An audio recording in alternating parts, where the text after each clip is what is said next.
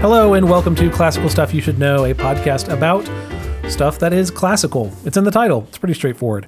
My name is Thomas Magby. I am joined as always by Mr. Graham Donaldson. Hi. And Mr. A.J. Hannenberg. This guy. And as a matter of fact, this guy will be leading our discussion today of a certain doctor. We're going to be talking about the medical field today. We're going to talk about leeches and bleeding and all kinds of fun stuff. All of that is wrong, but you're close. What? Oh, okay, so close. So today, do you guys know, I imagine because you're educated men that you know who Faust is. Sure. He's like a doctor. Sells his soul to the devil. Yeah, so you guys actually know things. Whenever I heard the name Faust, it was entangled weirdly with the name Proust, and I thought he was some inaccessible author that I would probably never read and that people did their doctorates upon. And so somebody would say that something was Faustian, and I had no idea what that means, and funny. There was no purchase in my mind for what that was. So there are a few things that to me are like academic unicorns. One of them is Faust. One of them is Proust. And one is Ulysses by what's his name? James Joyce. James Joyce. So Joyce is the other one that I'm like, someday I will climb into James Joyce and figure it out. But today is my first jump into Faust. Different than Feist. Different than Feist. Yeah, yeah. Feist's music is great. 1, 2, 3, 4. What's the next one? 1, 2, 3, 4. Something on the door. Yeah, I don't know. can't remember it. Anyway. I don't understand how you two have the same cultural education. Like, whenever there's a reference, the other one immediately picks it up. I don't understand this. Do you all listen to all of your music together? No? Okay. No. We're just hip. If only I could be hip. Okay, cool. Well, you're younger than us. You know that Your someone's cultural not, education is like, I don't know, It should be SpongeBob or something. you know someone's not hip when they say hip. It is a litmus test to being absolutely uncool. Okay, You guys are pretty groovy. far out, man. These beats are pretty crunchy. Okay, so that a thing? I looked into Faust, and it turns out that, hey, it's a play by a guy named Christopher Marlowe, and it comes, I think, from like German folklore way back when. And it actually, there's two different Faust plays, and this is what really confused me when I started looking into it, is there's Dr. Faustus by Christopher Marlowe, and then Faust by Goethe, is how you pronounce it, right? Goethe. I always want to say goat. Goat. Yes. But we'll talk about Goat's play next time. Goethe. Goethe. Yeah. Goethe. So we'll talk about Goethe's play next time. This is going to be a 3-part series. So I'll do Marlowe's Faust in this one, or Dr. Faustus, and then the Faust of Goethe in the next two. Cool. So today is Faust number 1, Dr. Faustus, written by Christopher Marlowe, probably around the year 1590, and then published in 1604. And this was after, I believe, after his death. Okay. So this is when it was published. It came out post-mortem, and So Shakespeare contemporary. he was a Shakespeare contemporary. And at the time, Pride of Place actually belonged to Marlowe. He was the famous one because Shakespeare hadn't really written that much at the time, and Marlowe had. And so Marlowe was a lot more famous than Shakespeare was. Shakespeare would eventually eclipse him, and I think rightfully so. The level, after reading this book, I gotta say that the level of artistry in Shakespeare is far superior.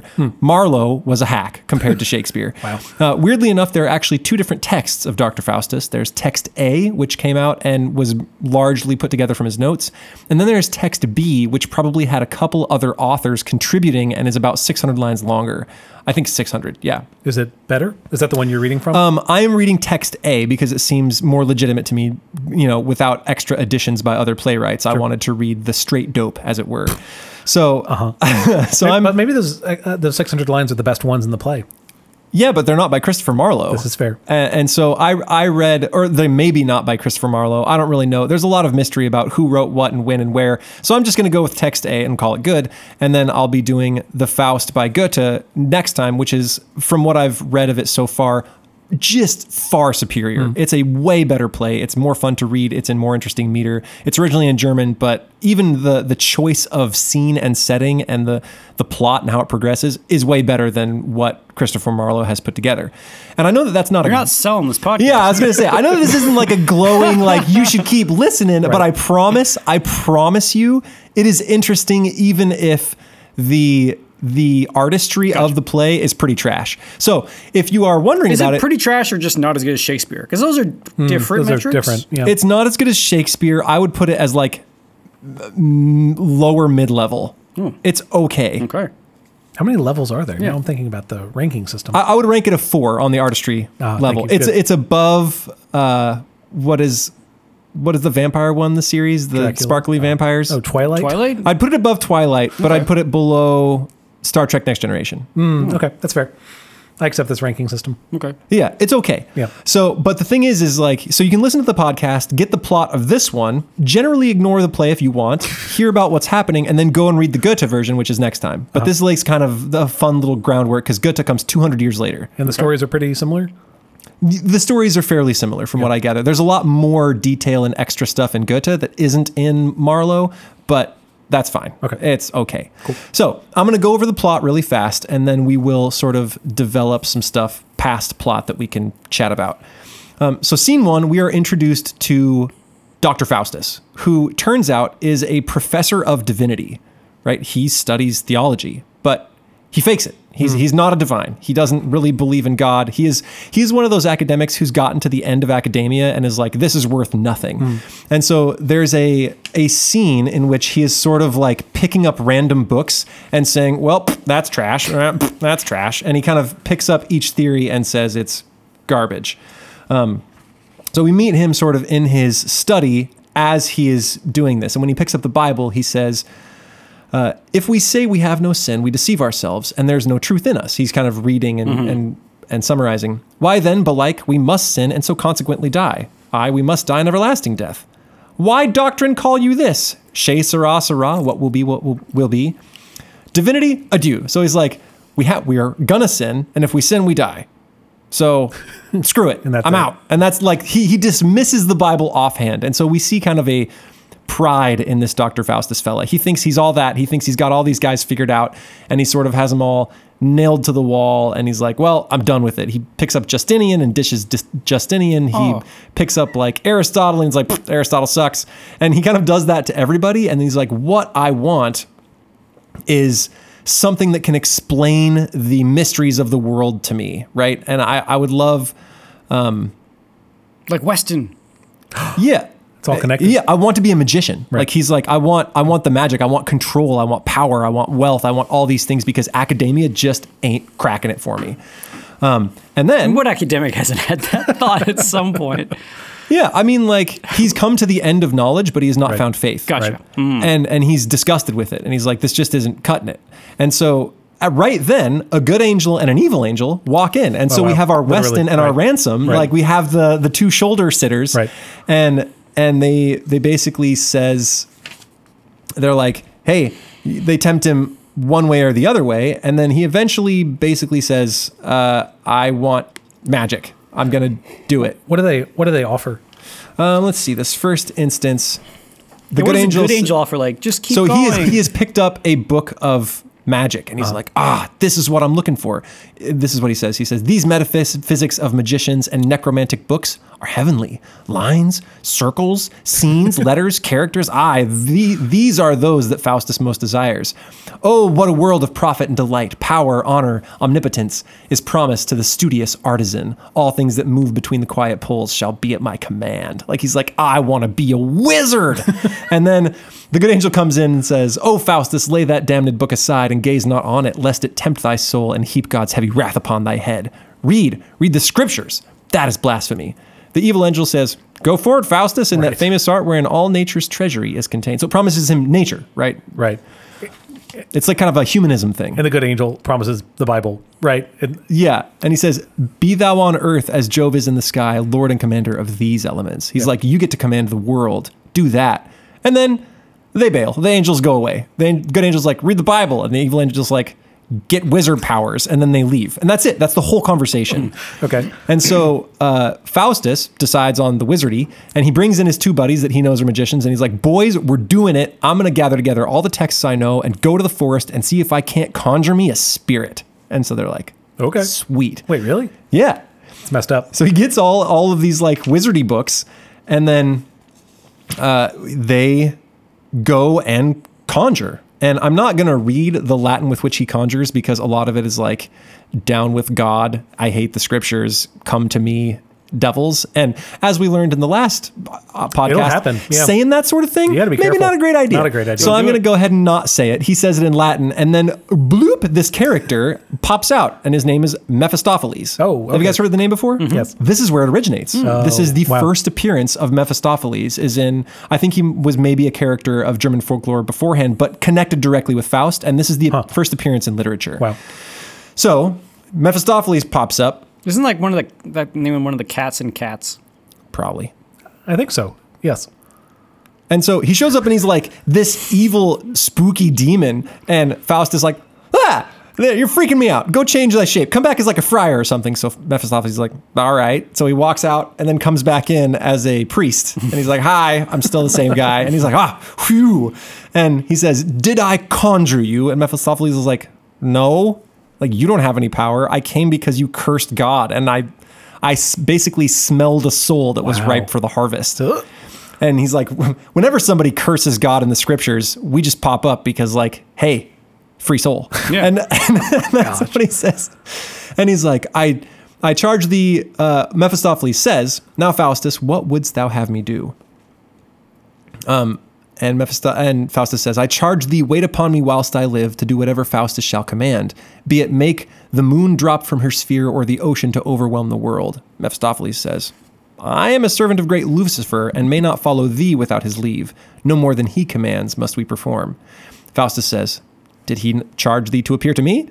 Mephistopheles is like, nope, I came hither of my own accord. And he says, do my conjuring speeches raise thee? Speak.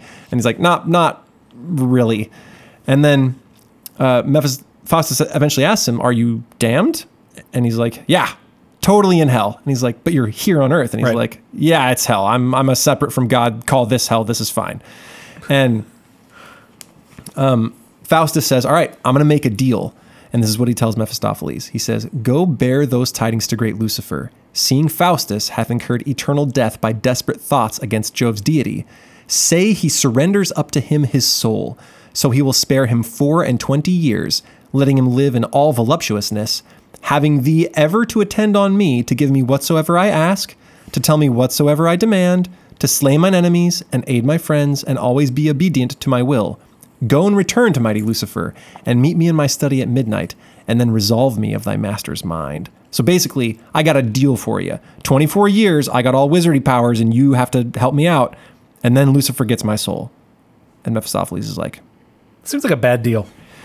I don't know why he picked 24 years. Yeah, Say right. 50. Like, this is coming from Faustus's mouth, not Mephistopheles'. Right. He's like, this is the deal I've cooked up, and Get a longer term limit or something. Yeah. yeah, seriously, like you gotta can't refinance that. You gotta Yeah, wheedle exactly. a little bit. What you gotta say is, I offer my soul in return for power. What terms would Lucifer put forward? And then you gotta bargain a Negotiate. little, That's You right, need right? back and forth. Yeah.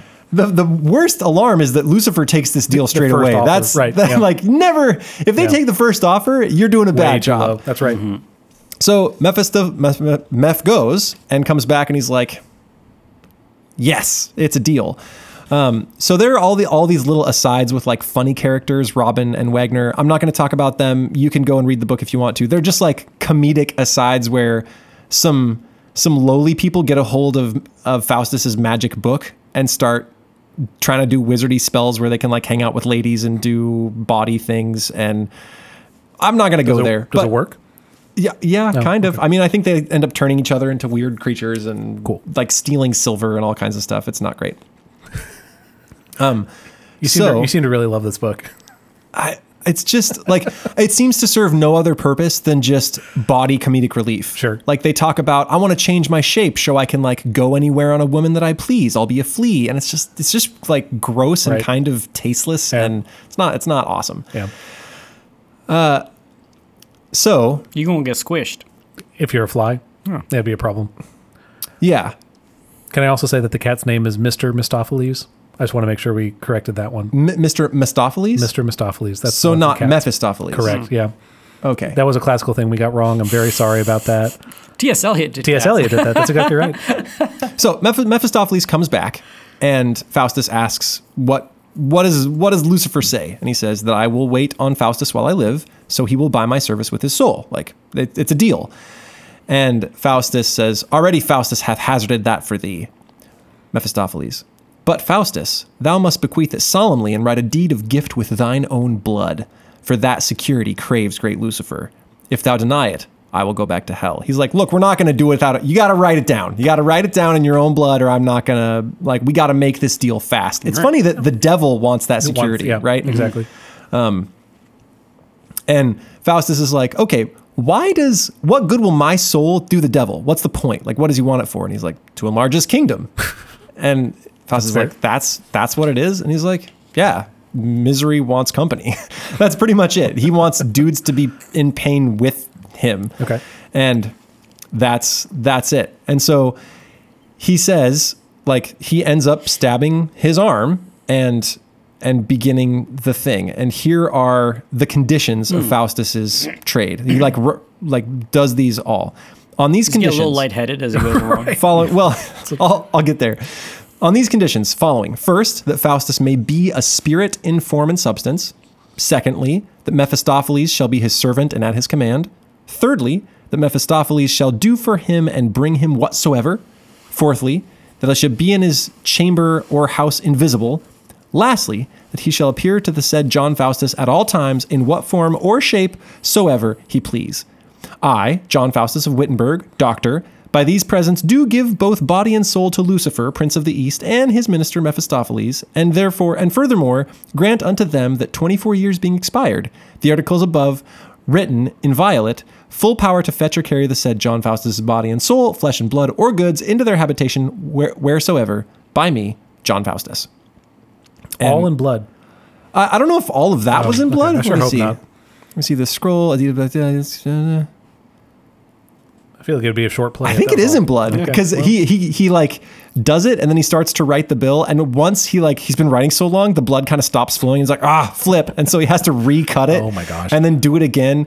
And at one point, written on his arm comes up the words "homo fugue," which means "man, run." And he's like, "That's weird." Like, nah, nothing's written there. And he's like, no, it's there. It's appeared on my, like, the angels are like, dude, you got to get out of there. And he doesn't.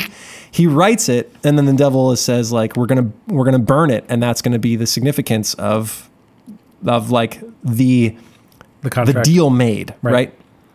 And so the first thing he does once he's done is he questions him about hell, and then he thinks hell is just an old wives' tale. And Mephistopheles is like, dude, I'm right here. I live in hell. Right. Like, it's a real thing. I've been there. And Faustus is like, well, if earth is hell, then I'll sure be damned here. That's fine. Now get me a wife. And Mephistopheles is like, I don't want to. And he's like, I said, do it. What? So he goes and he gets a devil woman and brings a devil dressed up as a woman. And like, it's clearly a devil. Gosh. And he's with fireworks. I guess there's fireworks that are supposed to happen on stage. And he's like, get her out of here. And Mephistopheles is like, look, man, I'll just get you lots of ladies. How about a bunch of hot ladies? No, like, wife. We'll call it good. And he's like, is he not allowed to, because it's a sacred bond? Is that why he can't do it? I don't know. Why he's uncomfortable with the thought of marriage. Maybe it is because it's a sacred bond and he can't pull that off. Maybe, right? Or maybe he can't force this poor woman to marry a damned soul. Right. Yeah. And then he gives Faustus a book, and the book can conjure armies, bring about weather, conjure spirits, know spells, know the character of the planets in the heavens, see all plants and herbs and trees. Like, it's all there in that book. And Faustus keeps going, wait, but does it have spells in it? And he's like, yeah, flip a few pages. It's right there. And he's like, what about like plants and trees and stuff? And he's like, it's over here. It's right there. It's like, cool. Awesome. And that's the book that eventually gets into the hands of like the stable boy, and then they start doing spells and stuff with it. Got it. Which is also, like, if you remember our old episode about the spheres, that information kind of pops up here. He starts to question Mephistopheles about the nature of the heavens, and he's like, so tell me about him. And he's like, well, there's a bunch of spheres, and each one has its intelligence, and they rotate all the same direction. He's like, I knew that. And he's like, yeah, it's what it is. and so then, weirdly enough, let's see, he says, let me let's see, hold on one sec. Eventually he asks, who made the world? And Mephistopheles won't answer. He says, I'm not going to talk about that. We don't talk about God here. Faust considers repentance, and the good and evil angels show up, and then Mephistopheles comes back with Lucifer and Beelzebub, and he's like, hey, stop the repentance business. Knock it off. You promised Christ cannot save your soul, for he is just, and you have denounced him. Like, this is the argument they use, is that Christ will be just to you, and that justice is the damnation of your soul because you have renounced him. And Faustus he always gets kind of freaked out when Lucifer comes around. He's like, pardon me of that one thing, and I swear I'll like burn churches and kill ministers and stuff. Gosh. And they're like, all right, sure. And so to pass the time, and I don't know why this is in here, they bring forward the 7 deadly sins in like corporeal form. They're like, let me introduce you to them. And so they trot out these demons that are supposed to be the sins, and they talk about the 7 deadly sins. I don't know why this is in the story. It doesn't seem to have any effect on the plot. This is why I question the artistry. It seems like just a weird pastime. If you'd like to hear a short paragraph by any of the 7 deadly sins, why, by all means, do you have one you'd want to hear? Sloth? Yeah. Let's. Okay, pride, covetousness. Sloth is actually a fun one. He says, Yes. I am sloth. I was begotten on a sunny bank, where I have lain ever since. And you have done me great injury to bring me from thence. Let me be carried thither again by gluttony and lechery. I'll not speak another word for a king's ransom. Okay. And that's it. That's all that he says. Any others you'd like to hear? Wrath. Yeah. Wrath. Okay, let's do wrath. I like that he's like, I was born on a sunny bank and I stayed there forever, and I'm friggin' dragged me here and I want to go back. Cheesed off. They brought me here. Okay, wrath. I am wrath. I had neither father nor mother. I leapt out of a lion's mouth when I was scarce half an hour old, and ever since I have run up and down the world with this case of rapiers, wounding myself when I had nobody to fight withal. I was born in hell, and look to it, for some of you shall be my father. Wow. Cool. Is this so? Lucifer is introducing these demons, or they're just hanging out in his study, like it's just this weird like entertainment show. He's like, we're just gonna pass the time by introducing the sins. And I don't know, maybe it's that at the end of it, Faustus says, I embrace them all and they make me happy. That it's supposed to show that he sort of embraces the deadly sins. Right. But the artistry is kind of lacking, right? It seems like just an excuse to bring them out. It's like educational, right? You're teaching your audience, here are the 7 deadly sins, and here's some things about it's them. like an after-school special for like kids. Yeah. This is the PSA portion of it. Yeah. Yeah, exactly. Yeah. All right. I'm trying here. I don't know. So then, he gets stoked about the sins. Eventually he asks to see hell and come back, and Lucifer's like, all right, meet me at midnight. And so they go, it's implied that he gets to go and see what hell is all about. And then afterwards, it's sort of like a time passes thing, and he starts to travel with Mephistopheles, and eventually he ends up in Rome. And they've been through Paris, and they've been through chunks of Italy, and now they're at Rome, and Faust really wants to see all the monuments. He's like, I want to go see all this cool stuff that's in Rome. Mephistopheles is like, okay, better idea. How about we go screw with the Pope and his priests? Because his priests are all about like drinking and eating food. And he's like, okay. So they get invisible and they go into the presence of the Pope, who is trying to eat food that was sent by the Bishop of Milan, like a nice little dish or delicacy. Right. And they keep on talking, and it freaks the Pope out. Like, he's like, what's happening? So the Pope's like, how now? Who's that who spake? Friars, look about. And the friar's like, nobody's here except the Pope. Right. And the Pope's like, okay, here is a dainty dish sent to me from the Bishop of Milan. He's about to eat. And then Faustus takes the food from him, and he's like, I thank you, sir. I kid you not. That's the words. I thank you, sir. And then the Pope is like, whoa, who's that who snatched the meat from me? Will no man look? My lord, this dish was sent me from the Cardinal of Florence. So he tries to eat more food, and Faustus is like, I'll have it, and snoiks the food. And so he just kind of plays pranks, and he smacks one of the cardinals on the head and boxes the Pope about the ears. And then all of them start praying, and they're like, be gone with this spirit. And then eventually they just sort of leave, and Mephistopheles is like, we got cursed. That's kind of a bummer. And then that's it. That's what he does in Rome. That's the extent of his what he does. Power. Yeah, that's kind of it. And then he eventually grows and grows and grows in fame, and gets to be known by the Holy Roman Emperor, right? For what? Just for knowledge and proof of conjury. He knows all kinds of things. He's really wise, and he can do cool magic tricks. Okay. And so the emperor brings him up and says, I would like to see, as a test of your stuff, I would like to see Alexander the Great and his woman like before me. I want to see what they looked like. I've always admired him, and I just want to see him. And can you do that? And he's like, well, kinda. I can't get them specifically, but I can get spirits that look like them when they were alive. And this nearby knight is like, this guy's a joke. And Can't bring Alexander the Great back. and Faustus hears him, and the knight's like, I got no time for conjurer's tricks. This guy's an idiot. And so the knight kind of bails. Faustus orders Mephistopheles to bring the spirits, and the spirits come up, and they look like the Alexander the Great and his woman, and everyone's like, yay, great, good job. And then he brings the knight back, and he's given the knight horns like a stag, and he's like, see, I gotcha, I'm a wizard. And then the knight's like, take him off, man. Yeah. And he's like, all right. And then he does. And that's that scene. He Great. does. Wonderful. So that's the scene, and then eventually he's sort of like time is winding down towards his 24 Right. his 24-year thing, and Right. he's starting to like he's sort of on his homeward journey, walking home, and he decides he wants to walk rather than ride a horse. So he sells his horse to a horse dealer, and he says, "Look, man, I'll sell you the horse, sell him on the cheaps, $40, but don't ride him through water. Don't do it. Don't you ride him through water." And the horse course is like, all right, it's a weird rule, but I guess. And so eventually he pops on this horse and he rides to a stream, and he thinks, what's the horse going to do? Like, lead me weird down the stream or drown or something? It's really shallow. I'll be fine. So he rides it in, and poof, turns out the horse was a bale of hay. Just so it changes back. And so he's like, oh, dang it. So he goes back to Faust. He's like, I want my $40 back. But Mephistopheles is like, look, man, he's sleeping. You can't see him right now. And he's like, I'll see him right now. My horse is hay. And he's like, you can't see him. He hasn't slept for like 8 weeks. And the guy's like, I'll see him right now. So he walks up to the sleeping Faustus and yanks on his leg to try to wake him up. And the leg pops off. What? And he's like, and then Faustus wakes and he's like, my leg, you'll pay me like more for this. And the guy's like, I'll give you back your $40. I'll give you $40. Whatever you want. Just don't make this a big deal. And he's like, sounds fine. Go get $40. And so the horse courser runs off. And of course, it was a trick. He has both legs, and the horse courser is going to give him another $40 for the jerk. trick. Yeah, seriously.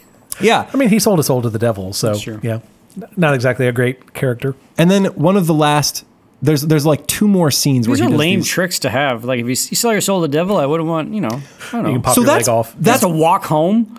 That's part of it. Like, he really sort of wastes the power. Yeah. Right. We'll get there in a second. Okay. There's 2 more tricks he does, and then we can kind of do the final big finale. So then he kind of hangs out with a duke and his pregnant wife, and the pregnant wife is like, man, I'd really love some grapes. They're out of season. We got no grapes around here, but I'm pregnant and I have a craving and I want grapes. And so he's like, Mephistopheles, do grapes. And so Mephistopheles like blips into a place where they're in season, grabs the grapes, brings them back, and the woman's like, these are delicious grapes. And that's the end of that. That's the story. Great. And then at Okay. the very end, when he's back home, he's with his scholars that he sort of grew up with, and they're having sort of an end of, a big party. Right. They all want to see Helen. And he's like, well, I conjure Helen.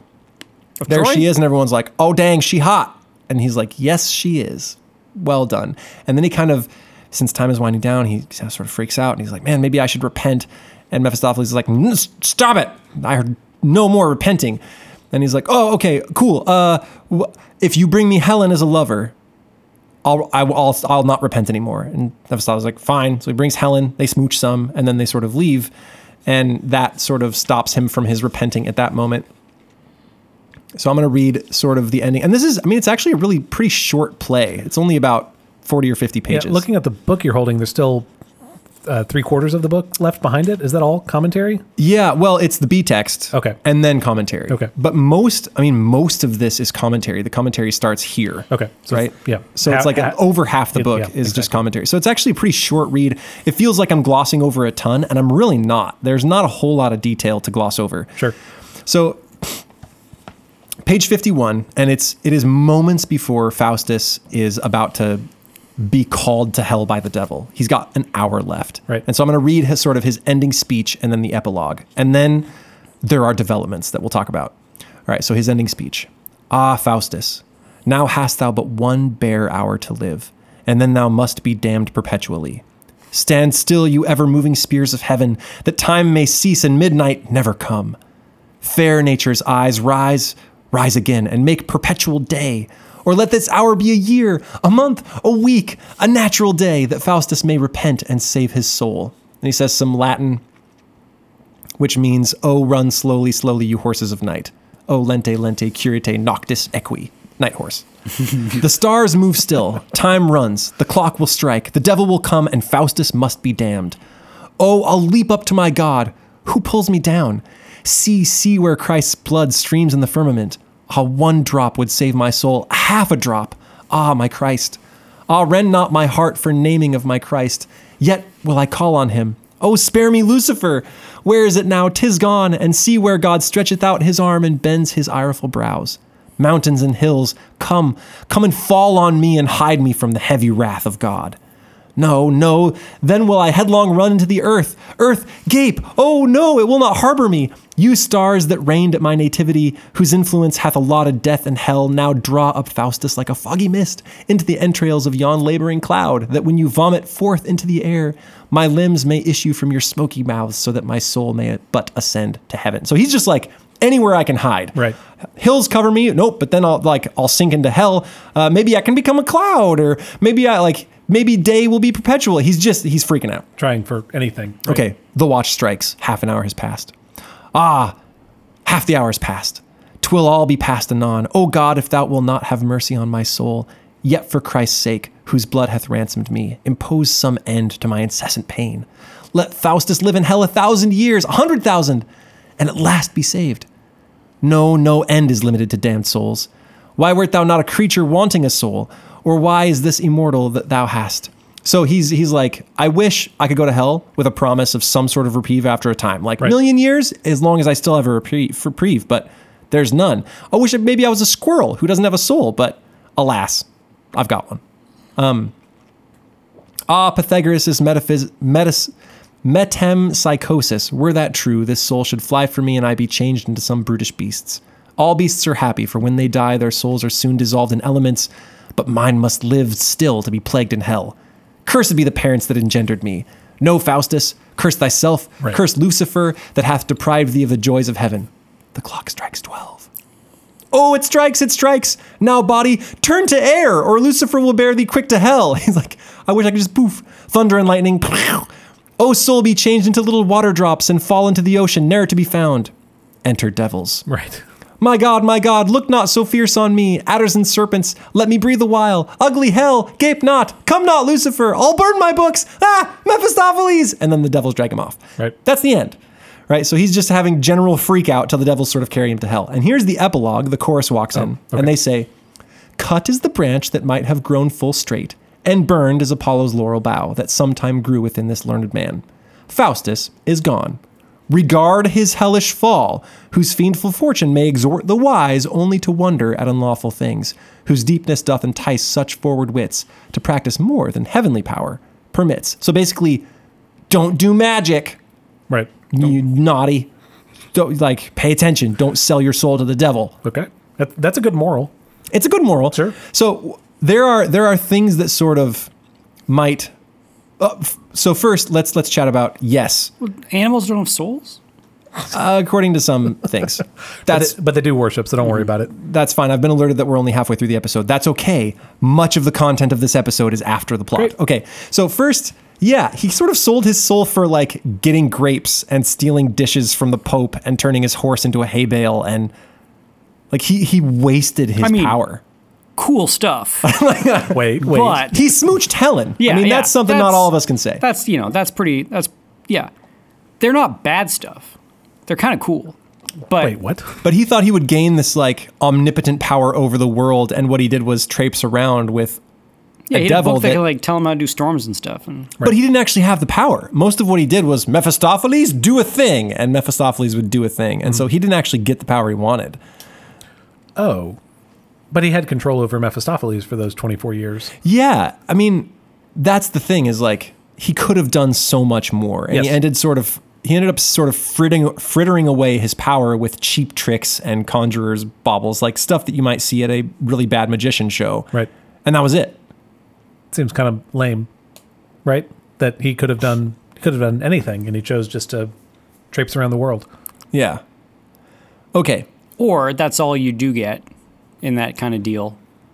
That it couldn't have been any other way? Yeah, there is no power. There's no, you don't get, I don't know, what could he have done? become emperor of Rome instead of trying to impress the emperor of Rome. Take guess. over the world. But I guess he could have done that. He could have conjured armies. He Yes. could have had all the ladies instead of just one dead Helen at the very end, like the night before he died. Right. Yeah. I guess. But He just wasn't that creative. yes, that.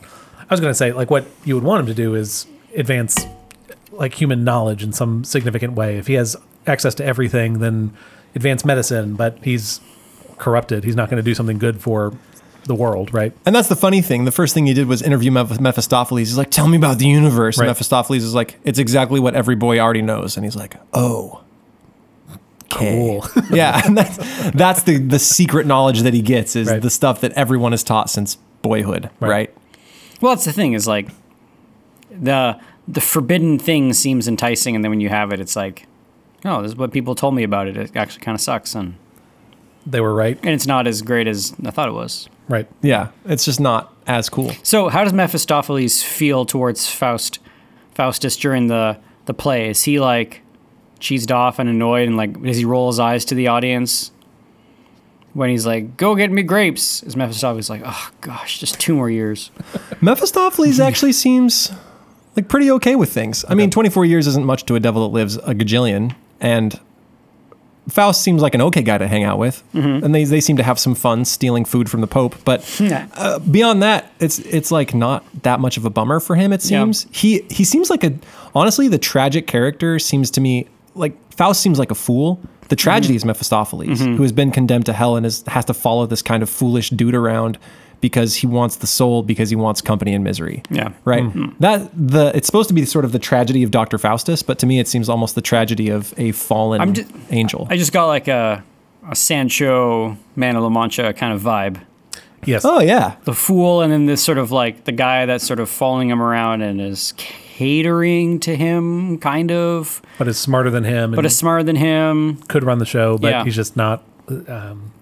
He just didn't. He wasn't born into the right position. Essentially, right? Mephistopheles is a spiritual creature as He's got opposed this to sort of human. power- yeah. Like he could do more. Okay. To add extra complications to this, Okay. I'm going to read you a letter sent by a guy named Richard Baines, who was a member of the Middle Temple and worked as some kind of government informer and spy about Marlowe's heretical beliefs. Oh, this is about Christopher Marlowe. So this is about the the author. author, Christopher Marlowe, sent by a guy in around 1593, which I think was the year of Marlowe's death. Oh, okay. So let me really quick read you this letter and then tell you a little bit about who Thomas Marlowe was, and then I think it'll bring new color to the entire play. So here's the letter. A note containing the opinion of one Christopher Marley concerning his damnable judgment of religion and scorn of God's word. Okay. And there's like a few different things that he believes about God. Actually, it's a pretty long letter, so I might just read a few and you'll kind of get the idea. That the Indians and many authors of antiquity have assuredly written of above 16,000 years gone, where Adam is proved to have lived within 6,000 years. He affirms that Moses was but a juggler, and that one Heriot's being Sir Walter Raleigh's man can do more than he. So he's just like a conjurer and trickster.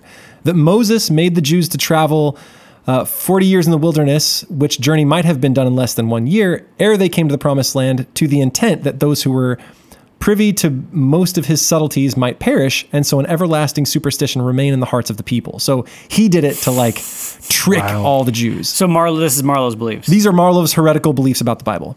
That the first beginning of religion was only to keep men in awe.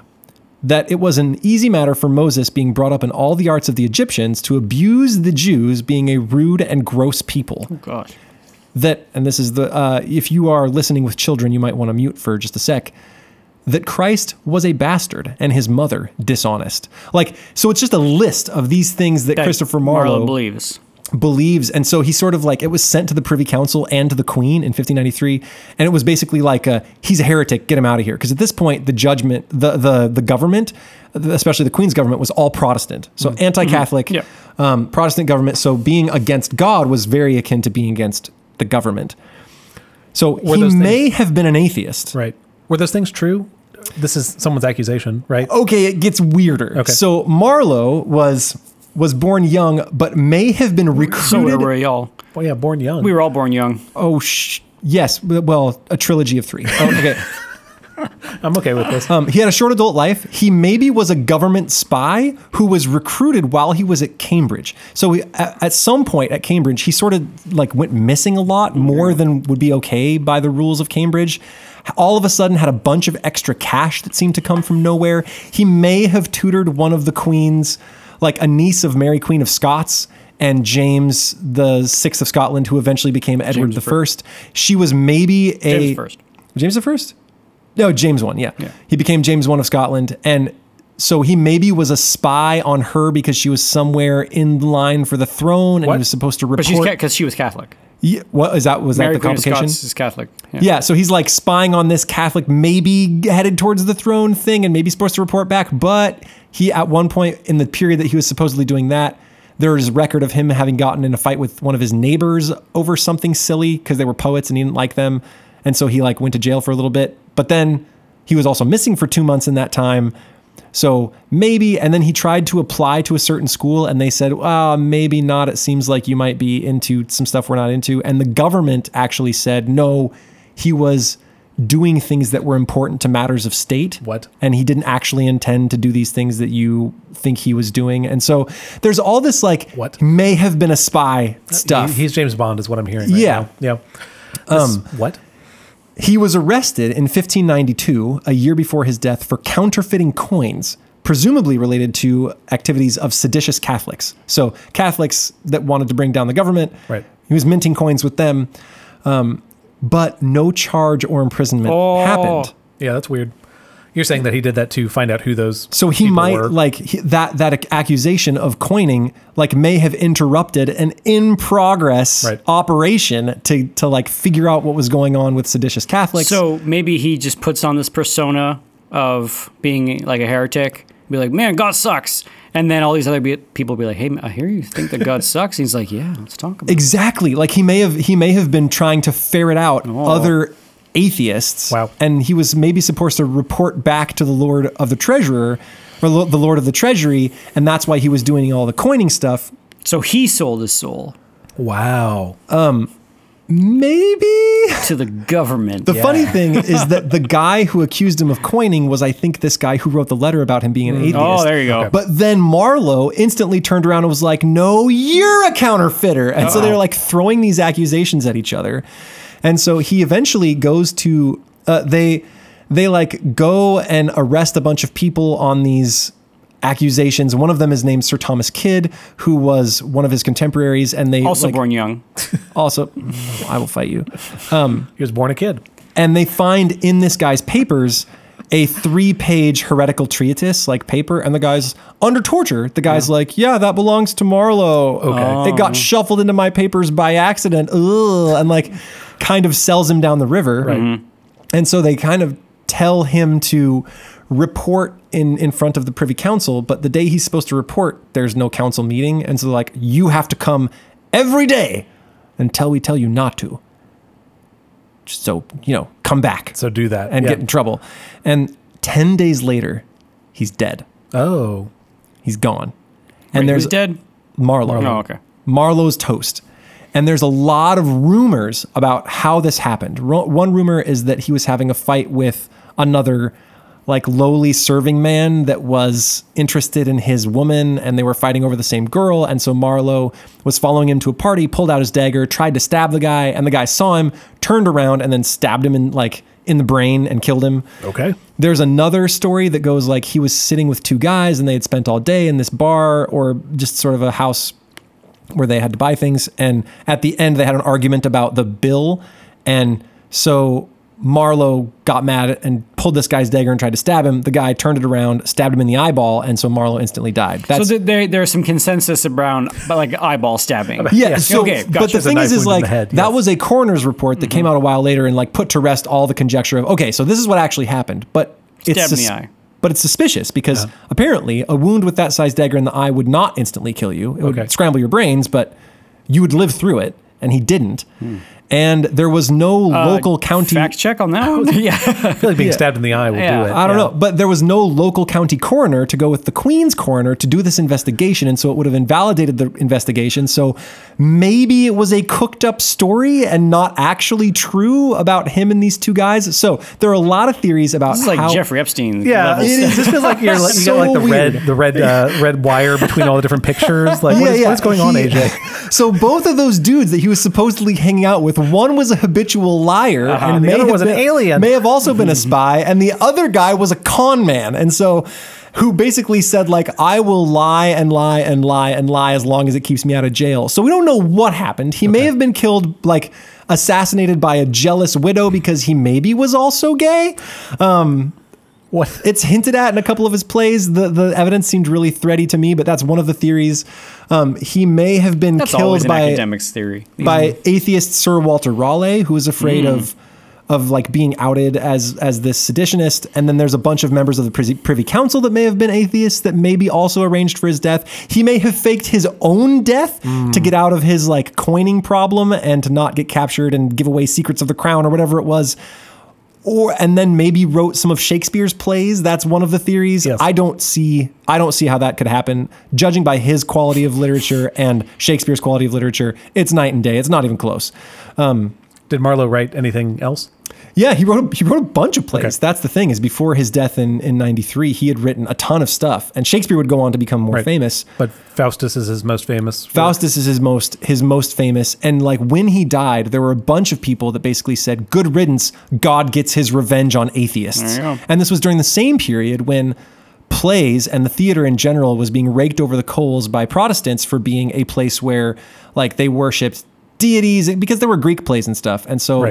it was idolatry. And even if they were doing biblical plays, it was bad. And so Dr. Faustus may have been an excuse to put stuff up on the stage that was kind of fun, and then at the end say, yes, but also be moral, and like put the hands on the hips and Sure. have it be a morality tale. So Dr. Faustus, a medium quality play Okay. that was maybe written to pander to people who wanted to bring down the theater by a spy slash counterfeiter slash maybe gay man slash like, I don't know what was going on with this guy. May have been an atheist, maybe not. Who knows? And so does this bring any color to the play and the character of Dr. Faustus and Mephistopheles as you now understand this person? Totally. I mean, I guess the question is the play then a bit of a like honey trap as well for atheists? And people would be like, hey man, I really like what Faustus said about screwing, like how the Bible sucks. Let's talk about it. You know, like, is it also like something to flesh out if he is sort of spying on to get heretics or something? Or Right. was it that Faustus reflects Marlowe's own faith journey, basically saying, like, the good angel only pops up once or twice and sends these little messages, while Mephistopheles is at his arm always, and the devils sort of usher him into hell with very little fanfare from heaven. Like, the plight of man is a desperate one, and the devils are all around us when the angels barely speak to us. And maybe that's what he was feeling. And maybe you were supposed to feel that the humanist perspective is right, and there are little hints about earth being hell, and if this is hell, then it's not so bad, and I will gladly be damned here, right? So, what do you guys think? Yeah, or the doubt, or if he says like, if at the beginning he reads it and he's like, well, we're going to sin anyway, and if we're going to sin, we're going to die. Well, I might as well go for it then. That is sort of the, obviously the soul that doesn't believe in that the goodness of God, or the other side of the coin is not believed or is not internalized or whatever. But it does sort of, yeah. Now it's like, well, what is the play for? Yeah, on its surface, it's originally like an easy morality tale, right? Just It's a warning against don't do wizardry. right, or selling your soul more generally. If he has the 7 deadly sins come in, it's avoid these, right? But if he was a spy, like you just noted that he sold his own soul. If he was a spy, might it also be like a don't sell your soul to the authority, because Could be. like he feels like maybe he sold his own soul. And that's Maybe. the thing, is once you become a spy, you are even maybe suspicious to your own government, because you're involved in all these things that, like, was he actually an atheist that they just used to ferret out other atheists, or was he faking it the whole time? is it a wink nudge to the people to say, like, we all know all the fun is with the people that don't believe in the structures of Christianity. And the Pope looks foolish. The Pope's a dork, and like. But I guess they were kind of anti-Catholic at that point. That's true. But it's like, is he sort of doing like a wink nudge, saying like the real sort of, because you're right, this is sort of at the, the Reformation has happened. Things are kind of like the intellectual or the like educated man is the one that's like, well, obviously the superstitions of the past are dumb, and we're moving beyond such trifles. Like that is in vogue at the time, and that's sort of the aristocratic leaning. And so is he kind of doing those sort of wink nudges to that, but can't really get away with it, so he's got to put a little morality tale at the end. It's like back when Hollywood had censorship, or had like the ratings board carried more power, and if you wanted to do something salacious, you couldn't, so you had to like. I'm just thinking of shoot. You had to say Lucy in the Sky with Diamonds instead of I Do LSD. That or what's that, Cat on a Hot Tin Roof? Like I watched that movie recently. I'm like, man, how did this get made in the 50s? It's just like it's talking about a lot sort of more salacious things, and like It's a Wonderful Life or whatever, or other movies that were made in the 50s. Yeah, and so he kind of gets to bring Helen up on stage and do terrible things with her and have the comedic relief be really bawdy, but it's all under this guise of immorality tale, right? Yeah, either guise of morality tale, or this sort of sounds like the Will Ferrell comedy of its day, right? Like there's like the gross out comedy, but it's also got this little like social commentary edge to it by saying like, wouldn't it be great if we could all just like throw off the shackles of morality and just like really go for it? But it's still keeping the Christian ending, or still keeping the like the expected moral ending or whatever. The other fun question for me, sorry, were you gonna say something? Just he didn't pick a very sympathetic protagonist if he's trying to set up Faustus as him. I don't know. You're right. So, especially because the guy looks foolish. Yes. And again, sells his soul to the devil. I don't know. It doesn't get out of it. Or maybe that's how he felt about himself. It just doesn't.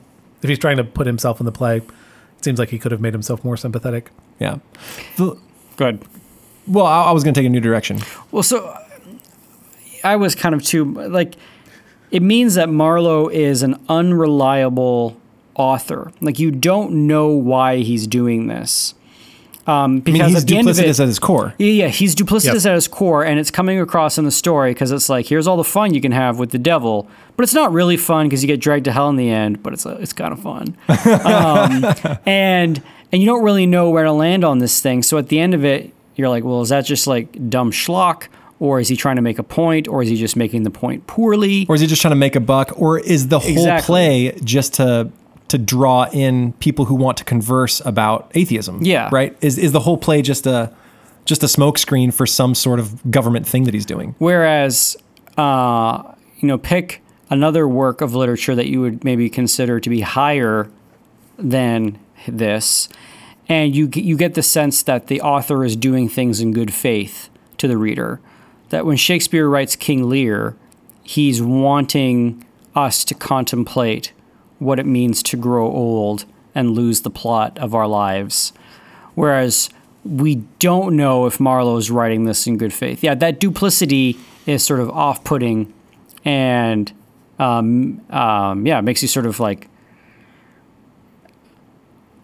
I feel like if you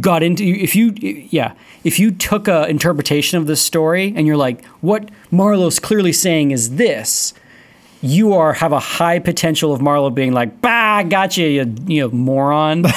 Whereas if you did that with Shakespeare, it's like, no, you just haven't got it yet. Like, if you're wrong in that, it's like, no, that wasn't exact. Like, push it further. I'm saying something more important. Whereas with this, it just sort of feels like you're the joke when you read that, if you like it. Does that make sense? Yeah, totally. And you even get that feeling reading the next one, Goethe's version. One scene in that has, I feel like, more to say and say clearly than the entire play of this one. Yeah. Right? At the end of it, I'm not really sure about anything, except that it's seemingly a very simple message that's kind of stupid. and is sort of undercut by the rest of the play, it sounds like. Yes, because I mean, all the fun is people who are fiddling with that magic book. Yeah. Right. And So then if you're like a fanboy of this, if you like read this and you're like, oh, this is so good, I love this. Like the joke's on you. maybe. And that's the other fun thing is like, why are we still reading this? I'm wondering if the cult of personality has a bit to do with it, right?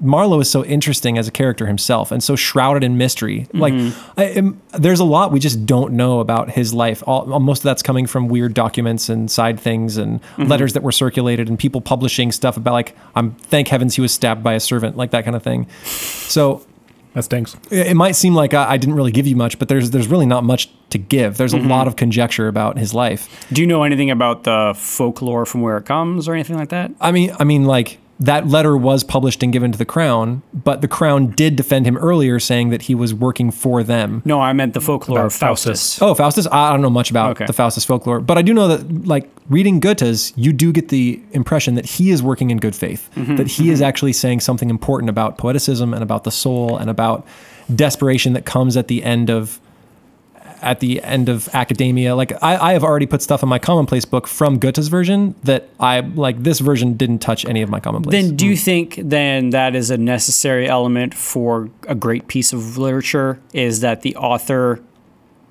is doing it in good faith as opposed to the motivations are hard to understand. Is he just trying to make money? Is he just trying to like sell this sort of body story? I think it depends on. Is he just trying to like stick it to the church? I think it depends on what outcome you're looking for.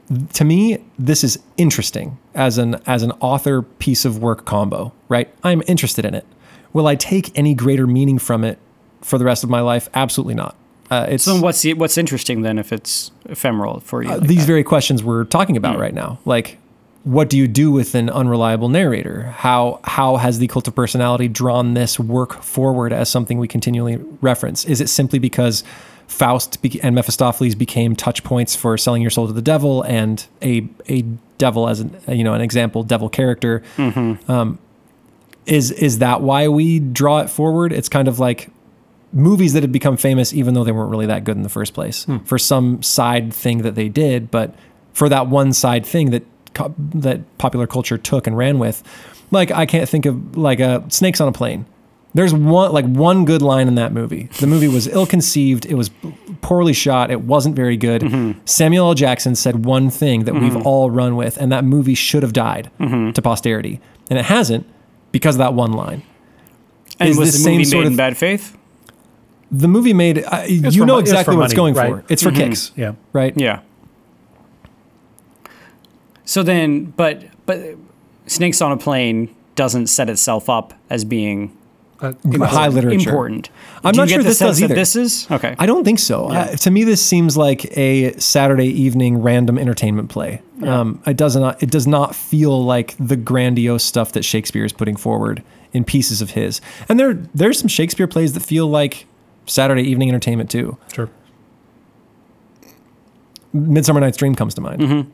Weren't most of them consumed that way? That going to the Globe Theater was not some like high art, refined experience. It's people crowded in, people throwing food. I don't know. In the beginning, it wasn't. Later, Shakespeare was patronized by the king himself. Sure. So at that point, you have to consider it pretty fancy. Yeah, but at some point, it's commoners.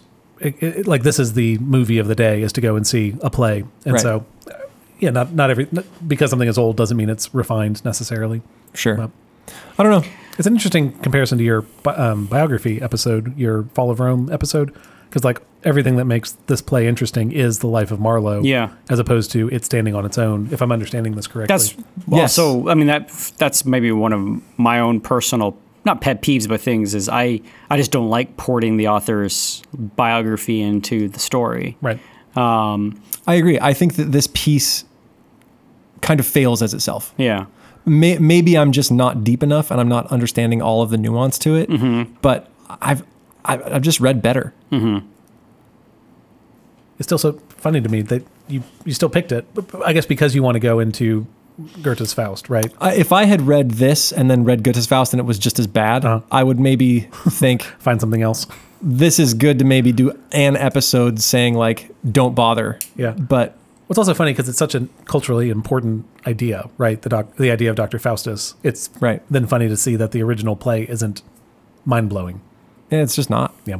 Was it something like everybody kind of knew the story and he was doing his own version of it? It's like, oh, here's another Spider-Man. I don't know. movie. Maybe it was popular, but maybe I'm just picky now. Yeah. Like maybe other people be like, oh, this is great. But I'm just, in comparison with Shakespeare, there's no piece of this that really leaps out to me.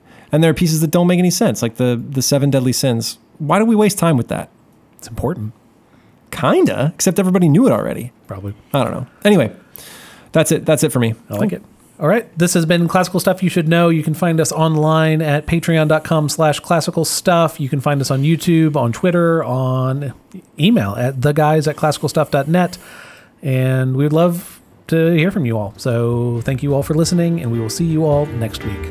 Bye. Ciao. Bye.